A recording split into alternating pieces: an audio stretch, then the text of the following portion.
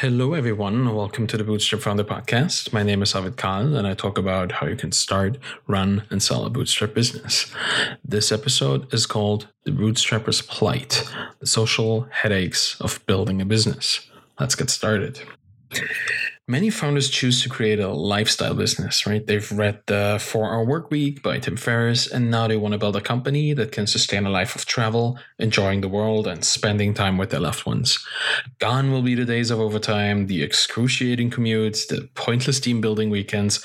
Well, eventually, and maybe quite soon, but for most founders of a bootstrap company, there's a lot of work to be done first, and that work takes time.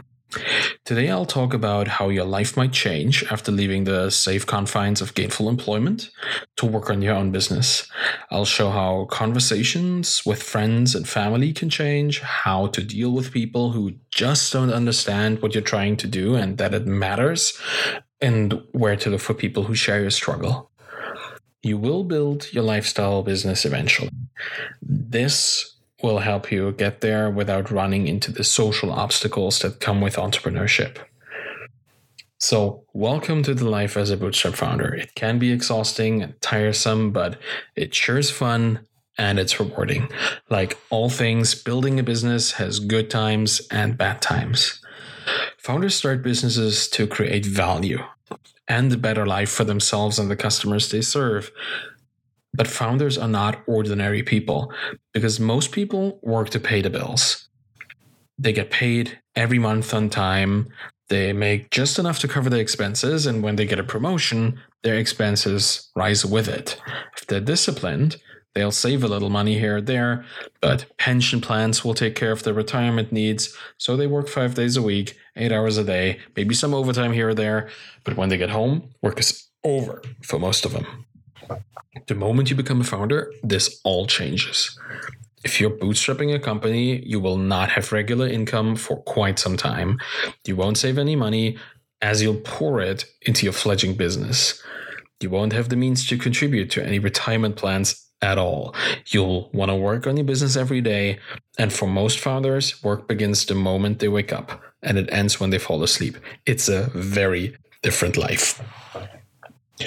When you come from a regular job, becoming a founder will lead to a significantly different life. People who understood you and your choices in the past suddenly start to change. They might try to discourage you even. Here are a few conversations you might encounter as a freshly minted founder. Let's talk about the "this is too risky" conversation. Some people think that you shouldn't have too much control over your own destiny. It seems risky. And it actually is. That is a scary thought for people that value security. They will tell you that working for someone with a plan is a good strategy. To them, self-employment appears selfish and egotistical. Job security ranks higher on their priority list than job satisfaction. These people fear that you may actually succeed. Let's talk about but what about your career conversation. You'll start having conversations with people who feel that the career as an employee is the correct socially upward move. Getting out of your expected career path, chase a dream, seems indulgent and irresponsible to them. You may hear comments comparing you to impoverished artists and failed visionaries. They usually mean well and they want to protect you, but ultimately, these people fear that you may fail. Let's talk about the "why would you want to do this" conversation. Others will have no conception of what a founder is. They will assume that any number of things that aren't even close to your reality. They might think that now you will start wearing a suit and pitch to TV celebrity investors all day long. They might think you're just another kind of manager, like the boss, just for your own company. Conversations with these people will focus on the mundane, the unnecessary parts. They won't understand the scope of your vision, as they could not envision themselves to follow such a dream. They will tell you, careful, as they think no single person could ever be capable of accomplishing what you set out to accomplish. These people just do not understand. And some people just value the 9-to-5 jobs and the free weekends. That's a perfectly fine position to take on life. But the founder will not take that position. not taking this position any longer will change a few things in your life.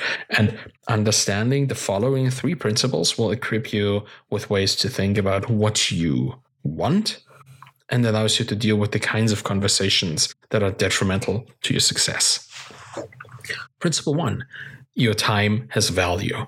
Some people are very demanding. They will stay on the phone even when you tell them you're busy. They will send you emails when you ask them not to. They promise to meet you at 3 and they won't show up until 4. These people waste your time, and we often let people do this to us. As a founder, you cannot afford this any longer. You will have more important things on your mind. There is no time for tedious things, no idle chatter or talk about people who have nothing to contribute to your life. You will start noticing these conversations more and more as they become amplified by how much time they steal away from your life. Every pointless interaction is another moment that could have been spent on thinking about value creation or delighting your customers or building a better business. And every dramatic story about meaningless events will take away from your precious time. At that point, you need to start limiting access that these people have to you. In some cases, you might even need to cut ties completely. Do not let others waste your time. Principle 2, your vision deserves respect. Some of your friends just won't get it. They will complain that you prioritize work over them. For them, work is the annoying part of the day. They assume it's the same for you, and since you prefer work, they must be boring. And then they complain loudly about how it used to be better in the past and that the friendship must be meaningless to you. You will need to find people who respect that you have a vision. A friend will respect your choice to go on an adventure. They will respect you and your idea. You have to find people who elevate you and enjoy talking about the bigger picture. Don't let people pull you down and distract you from your goals. A friend supports your dreams when they see passion. Step away from people who caution you all the time and even belittle your work. Principle number 3, like-minded people exist. You need to surround yourself with people who are compatible with your aspirations. Luckily, they are out there, and here's how to find them. Seek out communities.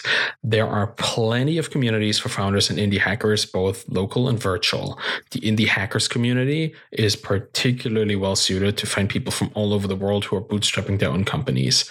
Many questions have been asked and many milestones were shared on the forum at indiehackers.com. I really recommend it. Not only is the community amazing, but the website is as well. You can find a lot of information for all different kind of stages of your business. You find a lot of interviews with people who've done it before, interviews with people who are doing it, and interviews with people who are going to be doing it. You find just people self-reporting the progress of their business, which is an amazing level of insight. You find so much valuable information, both in the posts that people share and in the comments. It's incredible. And the other great part about the Indie Hackers community, there are meetups, and you can find one in your area. Many bigger cities have regular Indie Hacker meetups, and even if they don't, any startup-focused meetup will attract like-minded entrepreneurs like you. And you can always start your own if you can't find any, right? If your community is too small or nobody has done it just yet, well, maybe it's up to you, right? So meetups are amazing. Here in Berlin, there's an amazing Indie Hackers meetup that happens once a month. And I try to go as much as I can. Sometimes I can't, but sometimes I do. And it's always interesting. There's always progress reports. It's essentially like the milestones posted on the website in real life. And you have a chance to talk to people about their dreams, their aspirations, their setbacks, their failures, their successes. It's just really nice to be in a community of people who share your vision for how to run a company. Another place to find these people is just by going to conferences. Among the most relevant conferences for bootstrappers are MicroConf and Business of Software. The communities you will find there are exquisite, and you will acquire loads of knowledge and build strong, often lifelong connections with other founders. That is at least my experience from having been there. Not too often, but I already made connections and talked to people and got the opportunity to just learn from these experts that I would have not expected to exist. But they're right there at MicroConf, for example. There's MicroConf Europe, MicroConf US, and MicroConf itself is doing a lot of virtualization at this point. There will be a virtual conference, an always on kind of channel. And it's really, really nice to see the community just being so active. Talking about being active in your community, sharing your success will attract other successful people. Do not be shy to share. As small as your successes may be, people who are interested in other founders will find you. It's great to have a network of founders to be able to ask questions to. And you will find that by being public and open about where you are, where you're coming from, where you're going, what you're doing. In the Bootstrapper scene, most of the people you will meet will have shared goals and shared visions. That will make it very easy to relate and connect with these people. The only thing you really need to do is to reach out. So let's talk about this kind of shift that happens to you when you become a Bootstrap founder and when this starts happening. This shift starts happening from the moment your idea gains traction. That can mean traction within a market or just traction with yourself. The moment you decide that you're a founder, things will change. The moment you start to really care, it will start. This can be very early in the preparation phase of your business, or when you start making some serious money. It doesn't matter if you're passionate about building a business, this will happen eventually. And it ends when you want it to end. At some point, your business will create some level of income. You might have a few employees taking care of the company, so you don't need to work on it full time anymore. At that point, you can retire and break it in every month, or you can sell the business and break it in all at once. At that point, the Bootstrap founder's life as you know it is over. You may want to go again, or you do something else entirely. That will be up to you. But the open-minded and supportive friends you make along the way will stay with you for a long time. So that's the article. I think it's very important to talk about this kind of stuff, because obviously building a business is quite the adventure, and to many people it's incomprehensible. We have been trained by our education systems pretty much all over the world to be submissive when it comes to doing business or to doing a job, right? We try to integrate into a hierarchy. We try to start at the bottom and work our way up, and we are submissive towards the people that are in control. And we kind of are taught that you need to fit into a hierarchy like this to be successful. Nobody really tells us that we can build a system that is completely devoid of these kind of structures ourselves. And once we do, we kind of socially ostracize ourselves on some level. Of course, there will always be people who support you, and there will always be people who won't support you. It's very likely that your parents and your partners and your close friends will support you from the beginning, but there will be people who won't. And it's important to understand that it's not a problem that cannot be resolved. It's a problem that you can deal with. It's a problem that you can use to your advantage to essentially find other people to not do this to you anymore. And the kind of relationships you gain by doing this are definitely worth it. Personally, I always am a bit isolationist when it comes to working. I enjoy being on my own, being a software engineer. I kind of like to tunnel vision my way through a problem. And with Feedback Panda, the business being a giant problem with a lot of challenges every single day, kind of isolated myself at that time as well, which led to a lot of relationships suffering a bit. The interesting part is that the relations that broke away completely turned out to be very, very weak relationships to begin with. And the relationships that I had with people that I didn't see for years, but could immediately reconnect once I saw them again after, were relationships that had always been strong. It's kind of a weeding out of weak relationships if you focus on something that is extremely meaningful to you. And you can always communicate this to people who are truly interested in building a long-term relationship. They will understand that there might be short terms of time where you're focused on something else because it's important to you. And if things are important to you, they should be important to them. So I think it's important for founders to understand that being a founder is not just working differently, it's living differently. It's prioritizing differently. It's approaching problems and approaching things and solutions and problems and audiences in a different way than you did when you're working a 9 to 5. Because all of a sudden, there's nobody who's going to be able to tell you what to do. That's going to be on you. Every single day, there will be challenges. Every single day, there will be little problems, little unsolvable problems even. And you'll have to be the one to tell yourself, well, gonna defer that or gonna solve that today. And that change of mindset just means that everything has a different priority compared to before, where you could go home and deal with it the next day.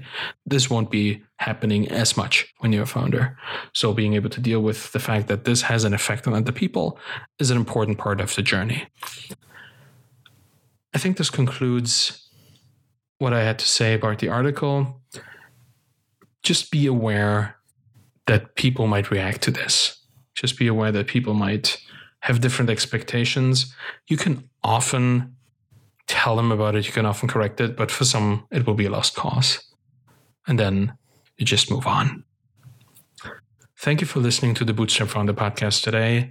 You can find me on Twitter at ArvidKahl, ARVIDKAHL. And you can check out the blog at thebootstrapfounder.com. If you want to support me and the Bootstrap Founder podcast, please leave a rating and a review on Apple Podcasts and wherever you subscribe to this podcast.